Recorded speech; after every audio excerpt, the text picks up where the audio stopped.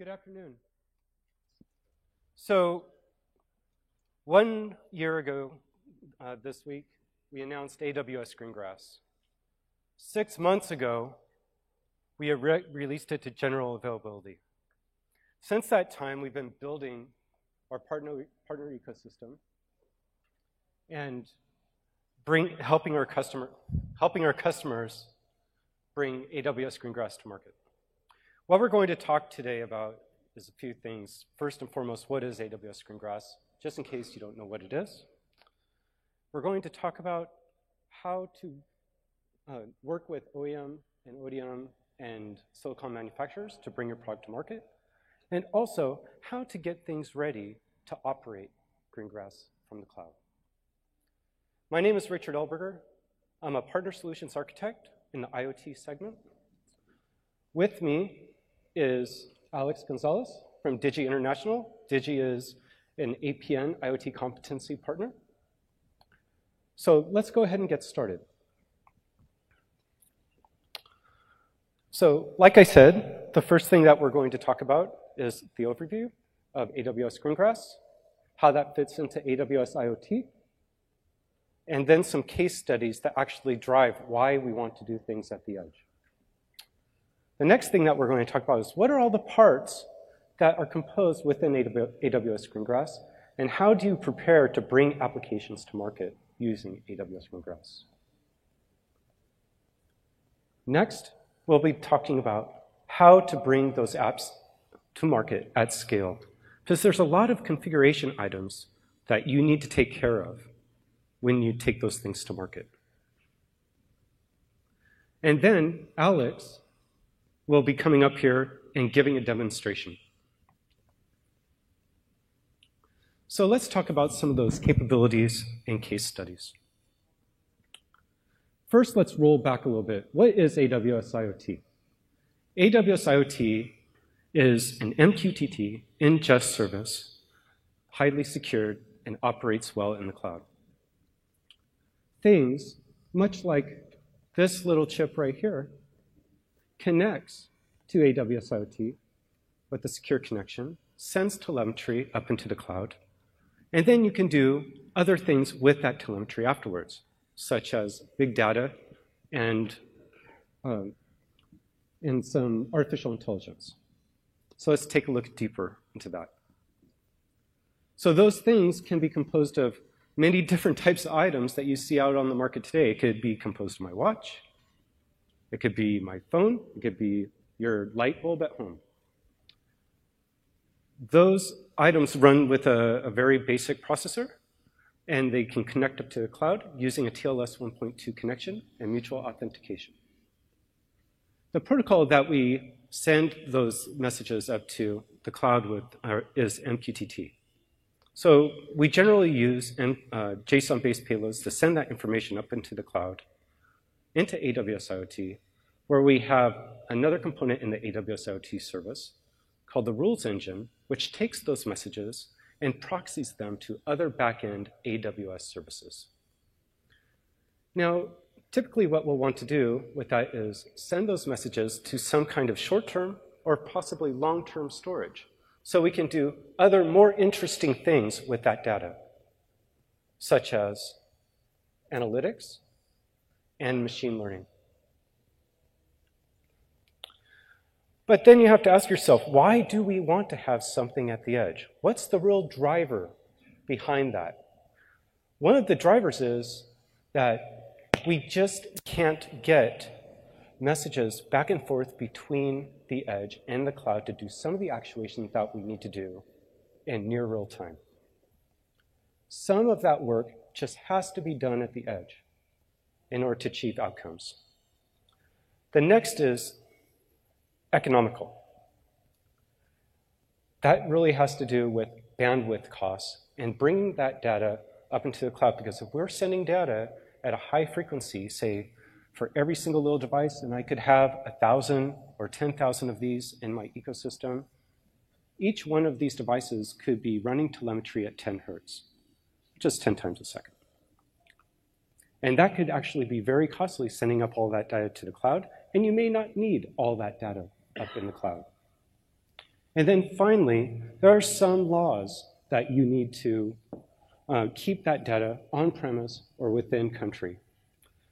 A lot of those laws have to do with healthcare and utilities.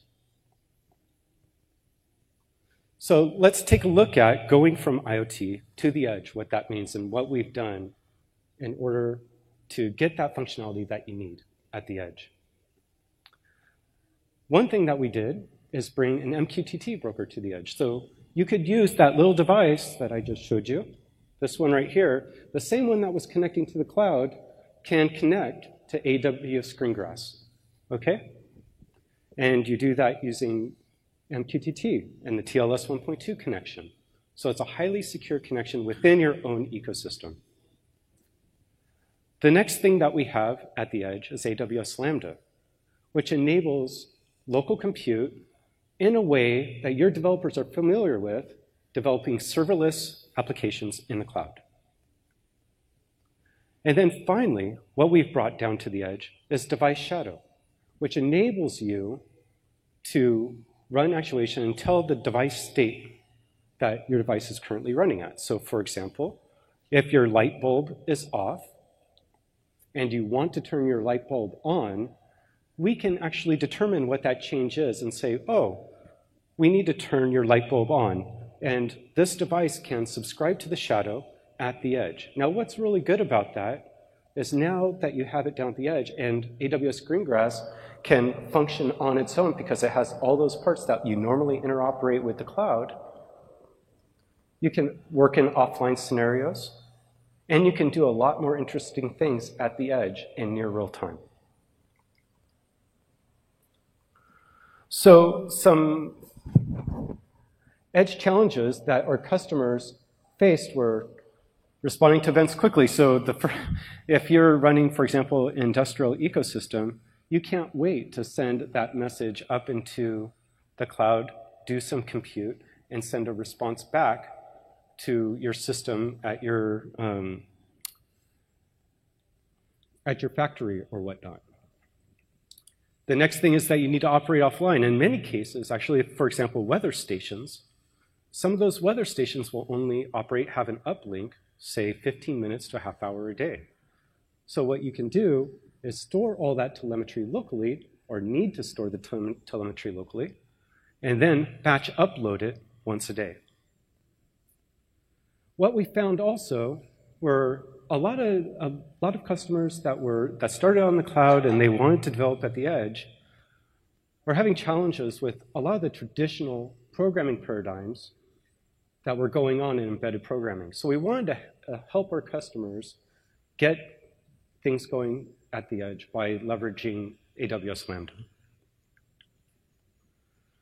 Also, we wanted to ensure that customers had the ability to send telemetry, only the telemetry that they needed to send up to AWS IoT, so they didn't have to send everything up there, thereby increasing costs, maybe gratuitously. So we wanted to reduce those costs for our customers. And then finally, of course, we needed to ensure that our security was in place. The same as we had with AWS IoT, we wanted to ensure that not only was that connection secure between AWS Greengrass and AWS IoT, but all the devices that were connecting to AWS Greengrass were also secured. So let's take a look at some customers that have leveraged AWS Greengrass in the field. And the first is Rio Tinto. Rio Tinto had a real challenge where they needed to, in near real time, determine if there were problems in the road that they were driving down. Because those tires are really huge and they're really expensive. So once you damage them, it's a huge cost. So they wanted to ensure that they were able to maneuver around bad road areas quickly and also report the damaged roads back centrally so they could send out work teams. And the next is Nokia. So Nokia's edge compute enables them to have real-time video for their customers. For example, if they're out in a stand watching a Formula One race, also they could be watching the race on their phone, for example, the driver's perspective. So Nokia also wanted to have that capability of putting in Greengrass in there to do some edge compute, for example, analytics. Next is Pentair. where they have, what they do is filtration systems for beverage. And they wanted to use Greengrass to do a lot of cluster compute at the edge and ensure that they were only sending the right data that they needed to up into the cloud and do analytics on that data. Next is Stanley Black & Decker. And this is a really interesting case, and maybe it resonates more with folks in the room because maybe many of you have used their drills. So what they're able to do with AWS Greengrass as a gateway within the home is determine if the battery within the drill is getting too hot or if there's too much vibration. So they can use AWS Greengrass to do that compute locally, send an alert, and also interact with the device itself.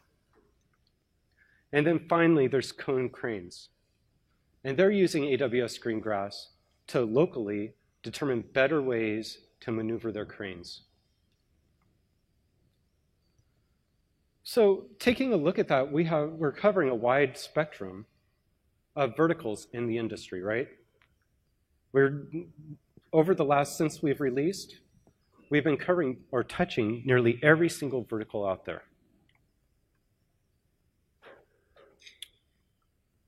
But in order for us to achieve that, we had to have a great partner ecosystem. We need to build partners at the operating system level, at the silicon level, at the distribution level, at the communications level. And if we didn't help our customers piece all that together, it may have been a little bit overwhelming.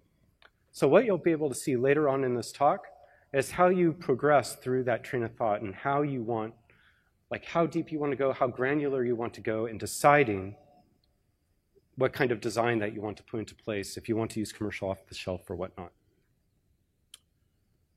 So at launch, we had all these partners. We have Digi here today. They were a launch partner 6 months ago.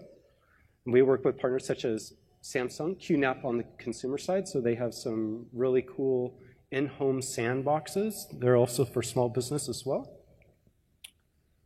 And this list keeps on growing. So let's talk a little bit about AWS Greengrass. And first of all, what I'm going to talk about are the low-level components within Greengrass itself. So the first thing is, what's a Greengrass core? If you've been dealing with Greengrass for a little bit, maybe you have a handle on it, but what the Greengrass core really is, well, let me just click forward. So actually, it is an operating environment, much like middleware, that runs on a physical device, like this device right here, running on embedded Linux, but it is your hardware. So that brings about an interesting conundrum, because for those of you who have been operating in the cloud to date, you've been relying on something called a shared security model, and this is a new thing for you. In the shared security model, when dealing at the edge, the hardware is your baby, right? So this is an additional item that you're going to need to cater for when working with AWS Greengrass. So it is composed as an operating environment, which means that there's a programming runtime. When you install AWS Greengrass, it comes bundled in with the MQTT broker, AWS Lambda, and device shadow functionality, all in one. What's cool about it, though, is that it talks to the cloud just like any other IoT device would. And in doing so, what we've set up is a way for you to feed additional configuration to AWS Greengrass after you deploy it. And we compose these into configuration items called Greengrass groups. So whenever you create a configuration change, literally you can just click the deployment button and AWS Greengrass at the edge will consume that change. But again, it uses the TLS 1.2 mutual authentication. We need to ensure that we're using that security. I keep on drilling that in. It's very, very important that you're aware of that. But what's cool is that Greengrass doesn't only interoperate with AWS IoT. It can also interoperate with nearly any AWS service. But how does it do that? So it has a special feature called the token exchange service, where you're able to receive an access key and a secret key just like you would using the SDK, but it does it on the fly. And however which way that you configure your IAM role, that will give you access to one or more services that you define. So you have complete control over what your device at the edge can access in the cloud. Another thing to note is that AWS Greengrass is not an island. So it is running on an operating system that you control. So a cool fact about that is if you want to use Redis locally on your device at the edge, AWS Greengrass will interoperate with that. You can make a Redis connection just like you would using any other application. But you can do that from Lambda at the edge. So speaking of Lambda, you can run Lambdas like you do in the cloud today. But one additional feature that Greengrass has over Lambda in the cloud is the ability to run long-running Lambdas. What does that mean? It means that you can start executing a Lambda at the edge, and it can just run in a while loop, much like how you would run code on bare metal. So that's pretty good. That means that you can actually just listen to events coming in, and it will execute on demand rather than relying on routing, which I'll get into in a little bit. So let's get more detailed about what it means to be at the edge and working within a device ecosystem. Because really what we want something more than just having this gateway running at the edge and just humming along. We probably want to do something a little bit more exciting by connecting a bunch of little devices to this gateway. So the way that you go about configuring that, I'll get into the details later on about Greengrass groups. But the configuration item for this is that you can have n number of devices configured for a particular Greengrass core. But they have to be defined within the Greengrass configuration. So that doesn't mean that any old device can connect to the core. It also means that this device must be TLS 1.2 mutual authentication capable. Okay? So what does that mean also? It means that in order for Greengrass core to understand the configuration, you must also have a certificate configured for this device and registered with AWS IoT. But that brings together a conundrum. How does this device know to talk to this gateway? Well, there's two ways that you can go about achieving that. You can hardwire it into your device to talk to the gateway, so you know where the endpoint is. But we have another special feature in AWS Greengrass, which is called auto-discovery. If this little device has the ability to go talk to the internet, go talk to AWS IoT, it can understand what the endpoint is, the IP address of this device, and then have it automatically configured. But what's the issue with that? If you're in a closed M2M environment, this device will never be able to reach out into the internet, right? So there's additional programming consideration that needs to be made when you do non-auto discovery development.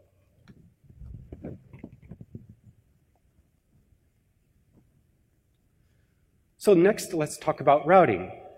Well, in contrast to the way that we do MQTT in AWS IoT, where if a device has access through the policy to talk to the MQTT broker, you can send it up there, and then the rules engine just takes care of it after that point.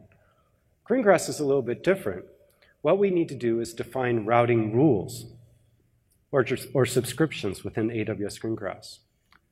And what's cool about that is now we can start micromanaging how these devices can talk to each other and how we can route messages to do something useful. So the first thing that I can do is route a message between devices. So I can have this device here talk to this device here, but they're both talking to AWS Greengrass. But Greengrass can route that message for you. The next type of routing that you consider is just going straight to AWS IoT. So I can set up a rule within a Greengrass subscription which says anything that comes from that particular device into AWS Greengrass, I want to automatically push into AWS IoT. So if I send to a particular topic to Greengrass out of the edge, it'll send it to the same named topic up in the cloud. And then you can take care of it the same way that you would with AWS IoT applications using Rules Engine. Probably the most interesting one, though, is with Lambda functions.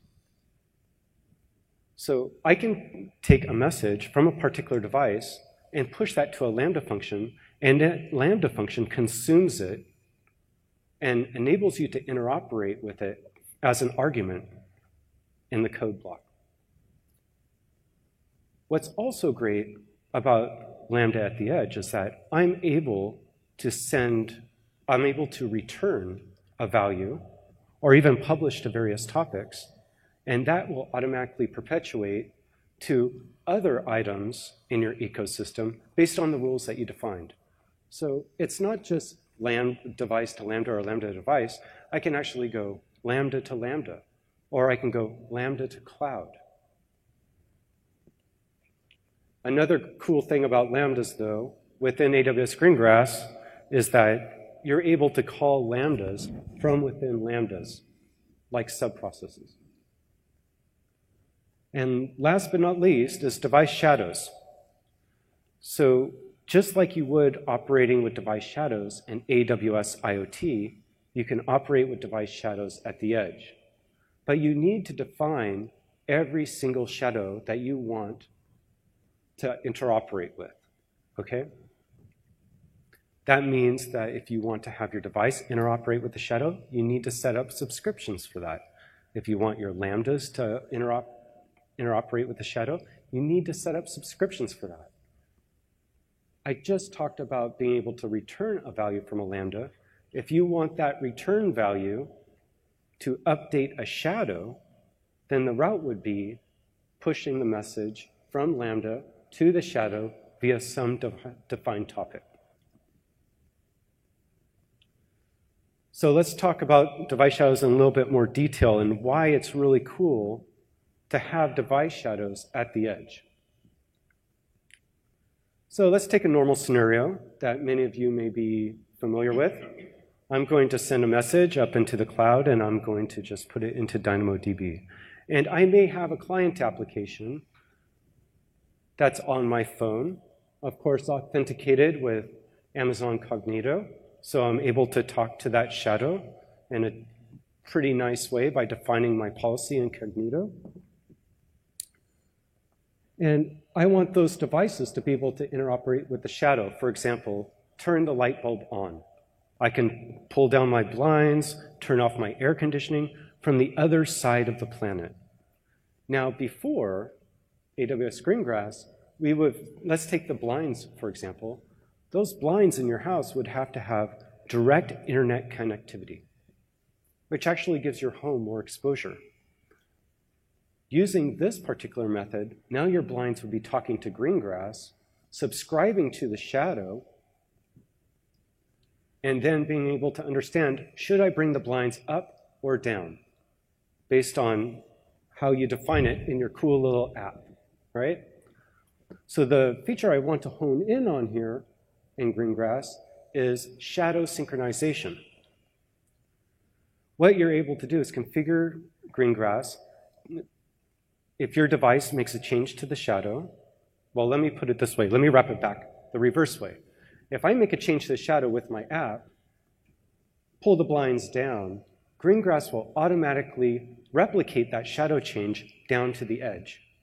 If that also includes a delta value, which means I have to do something, then my blinds would be subscribed not to the shadow in the cloud, but to the shadow within my gateway in my home. And then it will be able to actuate on that. Once the blind movement is done, then it can report back to the gateway. The blinds are closed or whatever. And then that shadow state would get replicated back up into the cloud. And then you would get that updated up on your client app. Let's talk about Lambdas a little bit. So Lambdas in AWS Greengrass, as of Greengrass 1.1.0, supports 3 programming languages. This is in contrast to the multitude number of languages that are supported up in the cloud. We support Node.js, Java, and Python. So once you develop that Lambda up into the cloud, you can test it in the cloud, make it as part of your Greengrass configuration, and deploy that code to your Greengrass device.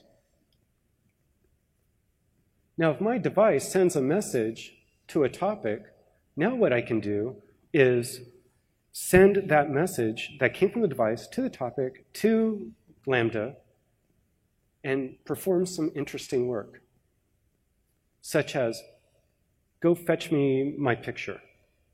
Could be any picture for a photo album. It could be a music file. It could be your family video.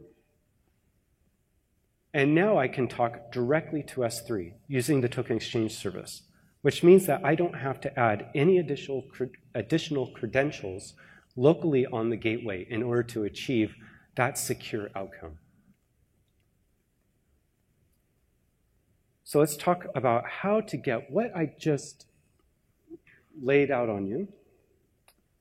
How do we get that from concept and proof of concept, maybe on your development board, out into the market, and all the things that you need to consider to achieve that?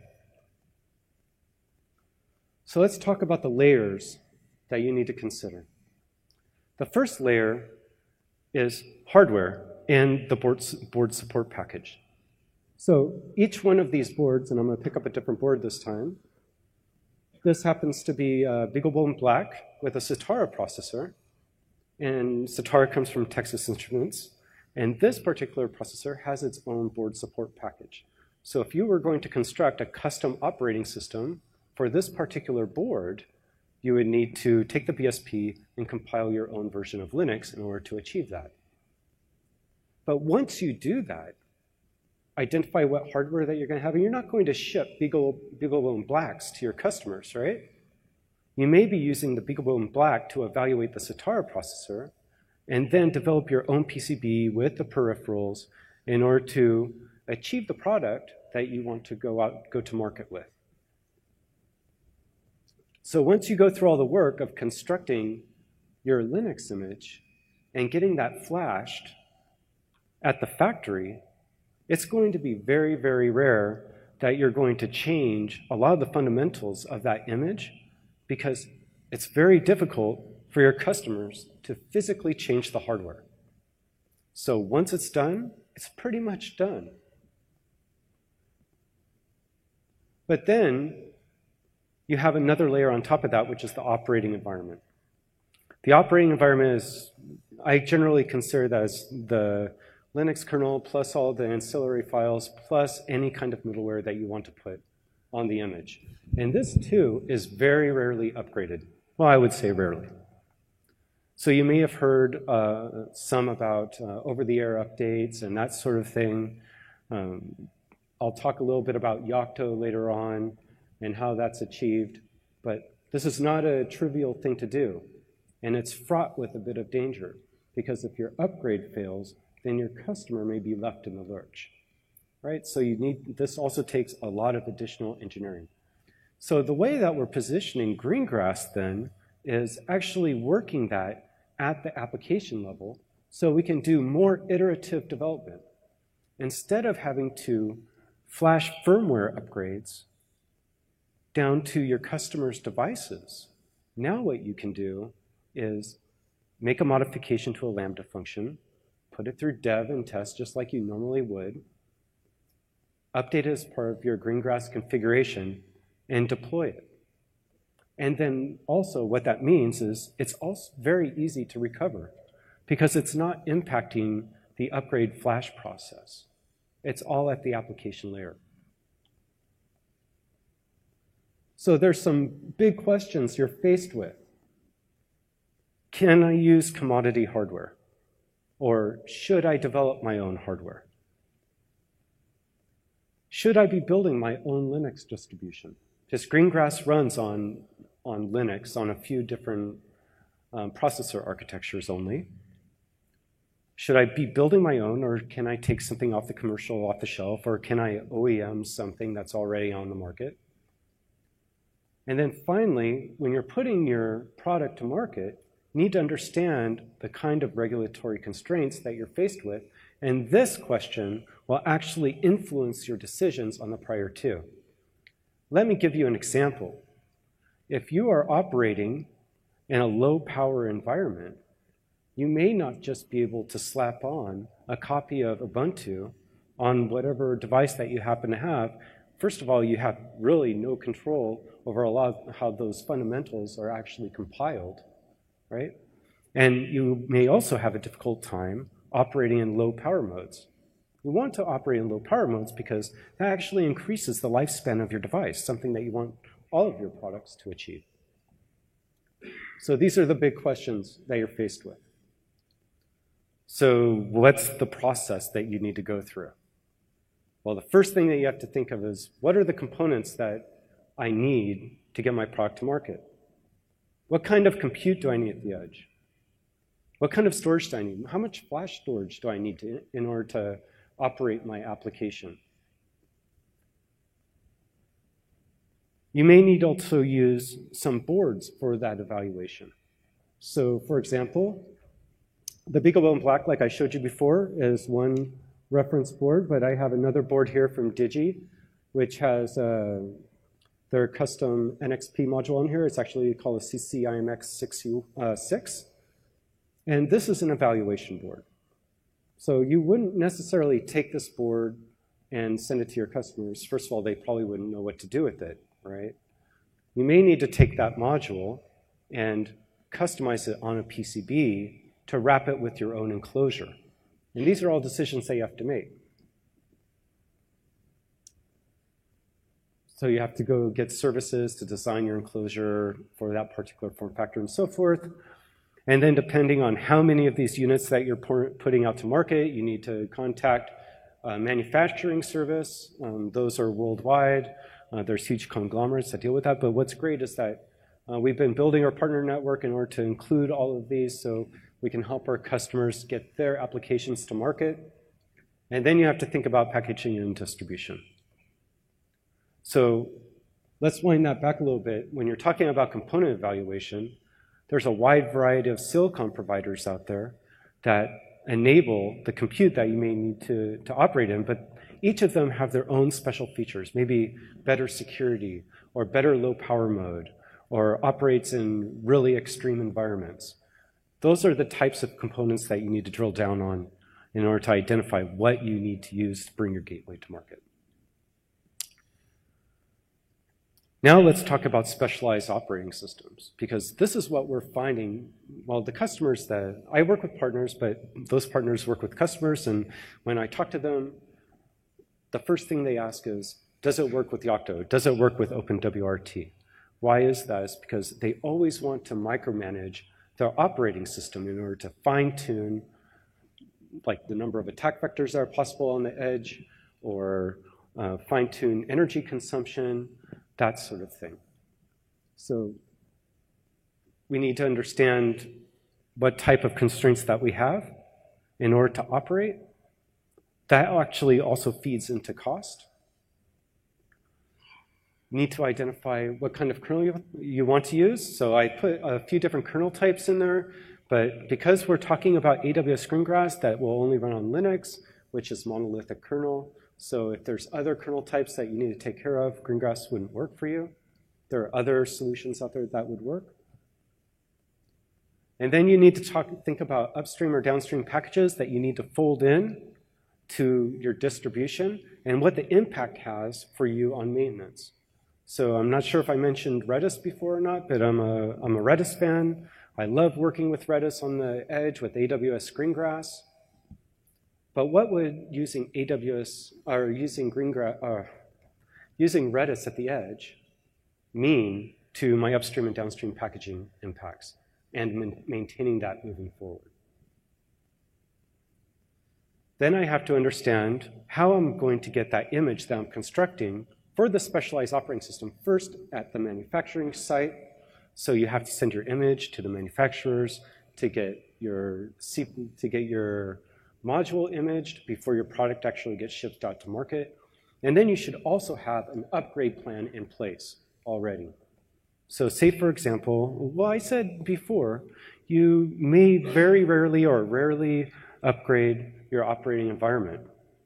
But definitely, if there's a security impact for the image that you've constructed, like a security alert has come out for a particular package that you've chosen, then you'd want to take that security fix and roll it into a firmware upgrade. So you need to have that stuff sorted and in place. Okay, and I talked about that a little bit. So let's talk about Yocto Embedded Linux and what that means. So it's no magic. How does my software understand what is on this hardware? And there's a magic, I shouldn't call it magic because it's not magical to the people that deal with it every day, but there is a thing called a device tree that gets configured as part of U-Boot. U-Boot is also what's used to start up the Linux kernel. Now, U-Boot isn't the only one out on the market. There's a lot of bootstrapping programs out there that you can choose from, some of which are commercially supported. But U-Boot seems to be the most pervasive in the market. And then Yocto has this thing called the Poke Core. I really like that cute name. But what you'll see if you go up to the Yocto Embedded Linux site is that Poke is really the base. It's a lot of really cool build tools, plus a runbook of all the packages that you would need to build a base Linux image. But then you need to add specialized peripheral support and component support. After all, if I was just creating a processor that didn't have any value-add peripheral or component support, especially if I was creating a single-board computer like this one here, then there's much to do about nothing. But in order to achieve having the capability to write applications to work with that board, the manufacturer or the provider, the silicon provider, needs to give you something called a board support package, which is effectively a lot of the drivers and value-add applications to get you going. And then usually what that provider will do is give you a demo application to get started quickly. Now, if you go and do this yourself, the first thing that you would do is take that whole package that's wrapped up, rip out the demo app, and start writing your own app and start going to town. But it actually may get a little bit more complicated than that because if you take, for example, this, that's why I brought the BeagleBone in black. It's very cool, popular board, has a Satara processor. But here's the deal, is this has a BSP specifically for this board. If I go and create a new PCB and put the processor on there, I would have to tweak a lot of those things in the middle. So I just want you to be prepared for a little bit of the challenge that you would have when you're going to market. But our partners are there to lead you through the way. And then finally, let's get going on Greengrass group deployments. So there's 4 key parts in a Greengrass configuration. Of course, the first one is the Greengrass core configuration. If you don't have a Greengrass core, then, well, nothing else would make sense, right? Within a Greengrass group, there can only be one core defined. So we don't support multiple cores within the same configuration. Next is a device definition. The device definition then takes the configuration of how many number of components that I want to talk to my core. Then you have an AWS Lambda definition, is all the lambdas that I want to ship down to the edge. Finally, the subscriptions. How do you want to route messages? Which messages are going to go up to the cloud? Which ones are going to be processed by AWS Lambda? Those are all defined in routing definitions. Now, in order to deploy this, what Greengrass does is says, oh, I see your Greengrass group configuration. Once you click the deploy button, it says, okay, I'm going to package all this stuff up. So it packages up your group configuration plus the physical lambdas that you've defined as part of that configuration. And it takes that package down to the edge, first does a verification, because now you can start to say, oh, wow, there could be something interesting happening here where someone could tweak that code while it's in flight or stop the process locally. Actually, what we have within the core is it does a lot of SHA checksums and so forth to ensure the integrity of those packages so they're not tainted between the cloud and AWS Greengrass runtime. And it ensures that the function is properly coded and so forth, gets loaded, installs group.json. I don't know why I put the file name there, but actually what happens is that all that configuration that you see up in the cloud gets wrapped up in the Greengrass core. That actually gets placed onto the file system as a configuration called group.json. And then it restarts AWS Greengrass. So there's a little blip in time where your Greengrass devices may not be able to contact the core. But what's cool about that is that those Greengrass devices that are talking to the Greengrass core, they are using the AWS Device SDK, just like you would interoperate with the cloud, which means that you have queuing and retry and all that kind of stuff that you have today when working with the cloud.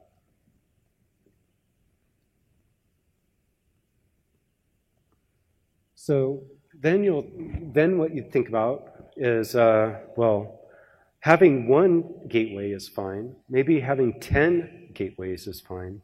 But what do I need to do in order to put out to market 100,000 gateways or 1 million gateways?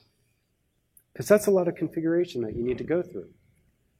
Well, what we've been helping our customers with is creating some automation around AWS Greengrass to help facilitate the Greengrass group configuration and delivery. First of all, what we help them do, because all of this is pretty bespoke right now because Greengrass is relatively new. So we'll create a programmatic template, which is effectively a JSON file. What these would look from a core perspective, but it would be templated out. So things that are specific to a device or specific to a particular core thing name would have a variable. And then what we would get from once your customer gets a gateway, there would be an onboarding event. And then combining those two together, we can construct the Greengrass group on the fly. We can deploy it to the edge. And then they're all nicely running. Okay, so we can do that as one-offs. We can do that as groups. It depends on your particular use case and how you're going to market. But now the challenge is, how am I going to update stuff? So I need to have the same kind of programmatic update to upgrade those thousands or tens of thousands or hundreds of thousands of groups. Because remember, one Greengrass group has a one-to-one relationship with an actual physical device. So then I can go ahead and deploy that. Another interesting point that you may want to consider here is, what do I do when I send out hardware revision 1, then a year later I send out hardware revision 2, which has some value add? Then how do I manage it? Well, it may be using most of the same functionality, but that value add may run another Lambda function, something like that. How would I do these kinds of updates, the programmatic updates, in that case? Well, in that case, what I would suggest is you use thing attributes within AWS IoT to annotate those devices, like the model number and so forth, and then based on that, you can change the Greengrass groups accordingly. So what's cool next is the more exciting stuff. We're going to do demo time. So Alex?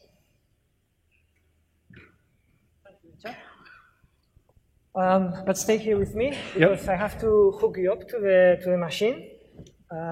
First, I'm going to check the setup. So we should be able to switch between the slides and a video stream that we have that's pointing to the actual demo. See if that works. OK. So you can see the demo there on your right. This is the demo. And I'll take the chance to start to hook you up. Oh, okay. Okay. So cool. We have 3 different healthcare sensors. We have a respiratory rate sensor, which you have to wrap around your chest. It expands and contracts with your breathing. So you have to make sure that it's just around your lungs. It's wrapped Tell up. me if it help. Yeah, so it's one of those months where you wish that you worked out more. So 1 second. Yeah. Not too quick. Yeah, not yet anyway. Okay, so the second one, we have a heart rate sensor, which is just a clip in your finger. Yeah. Okay, the cable goes up. Yes, and the last one is a temperature sensor, which you can just hold between your fingers, assuming your hands are warm enough. Yep. Okay, so that's the setup. Let's go back to the slides. Okay, so hello everyone. The idea behind this demo is to show how we can help our customers build AWS solutions using Digi hardware and software for a reduced time to market. I'm going to need, yes. Okay, the background, the scenario we're looking at is a field hospital, the type that is set up after some type of natural disaster, like an earthquake or a hurricane, with a limited number of medical staff. So we have to make sure that they can focus on those patients that need it the most. What we propose is a continuous vital sign monitoring system, which is going to avoid the need for the medical staff to go to each individual patient and check the vitals every few hours. We sample, store, and use the data locally, and we also send it remotely to the cloud. The building blocks for this demo, we have the smart patient node, which is the part that it's attached to the patient's bed when they come into the hospital. It has the medical sensors, as we've seen. So this smart patient node is sampling the medical sensors, heart rate, respiratory rate, temperature. It has a display with a number between 0 and 4, which is an early warning score, an indication of the patient's condition. And it also has an alarm, which is a sound that goes off when there's a change on the patient's condition, so when there's an increase on the early warning score. What we're going to do now is we're going to go back to the demo. And it's been on virtualized mode, so it's using virtualized data of an ideal patient, which is laying on a hospital bed. I'm now going to switch to the real sensors, so we might have a change in early warning score, depending on the status of Richard. Yeah. Okay. Uh-oh, So I'm a 3. you have to calm down. Okay. Yeah, you have to breathe. Okay. Calm down. Yeah, we'll come back to that. Okay. It's probably my heart rate. Okay, so the next component is the Smart Hospital Gateway. This is the edge device. So this is the device that is getting the sample data from the smart patient node, and it's performing the early warning score calculation and also the status calculation for the alarm. It has a local display, so it aggregates the data for the different beds. This is what the local nurses would use to react to a worsening condition of a patient. And it also sends the data through a Cat1 cellular link to the cloud. What we can show now, Richard, is that I'm not changing. now you can try to hyperventilate. Oh, it went to 2. Yeah, you will come down. So it has a sampling rate of 7 seconds. Oh, that's because I took my hand off the... Oh, okay. So we can show it working. It was at 2 for a If second. you first calm down and then you start to hyperventilate a bit.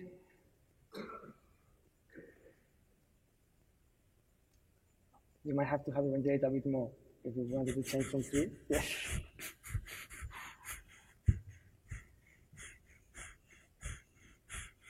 I think 3 is pretty high already, so okay, there it goes. So how is that running? How is it checking or changing this? So the computation, the smart patient node is sampling the data and is sending just the sensor data to the edge device, which is doing the calculation of the early warning score, and it's sending that on a MQTT topic both up to the cloud and down to a device. So it's actually being told. Yeah, it's using Lambda to do that, right? It's using Lambda, yes. Yeah, okay. It's using Lambda. Okay, so let's switch back to slides.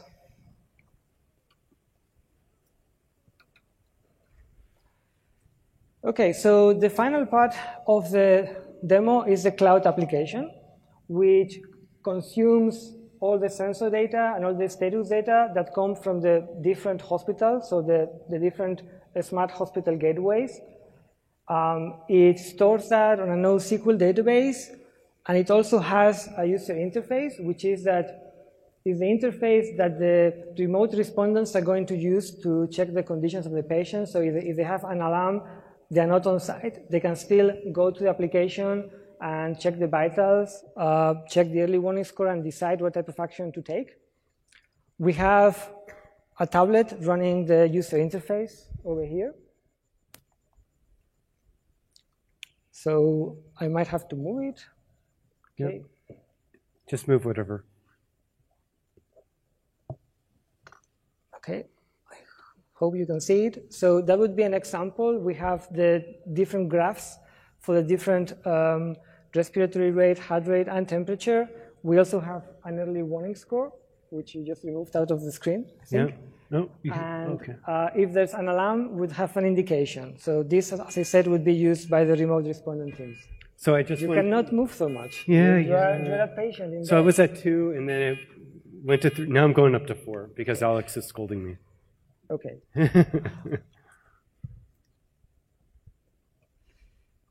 Okay, so just summing up what we've just seen, we've shown that we are able to capture data locally, send that to an edge device that is performing the computation of the early warning score and the status.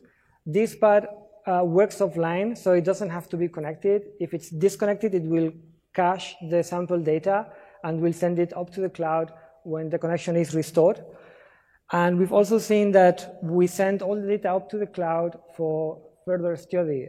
Things that I can think about are, for example, seeing how the reaction to the natural disaster has been, if there's anything that could be improved, or to load balance the medical staff between different hospitals based on the real condition of the patients and the type of medical care that they actually need.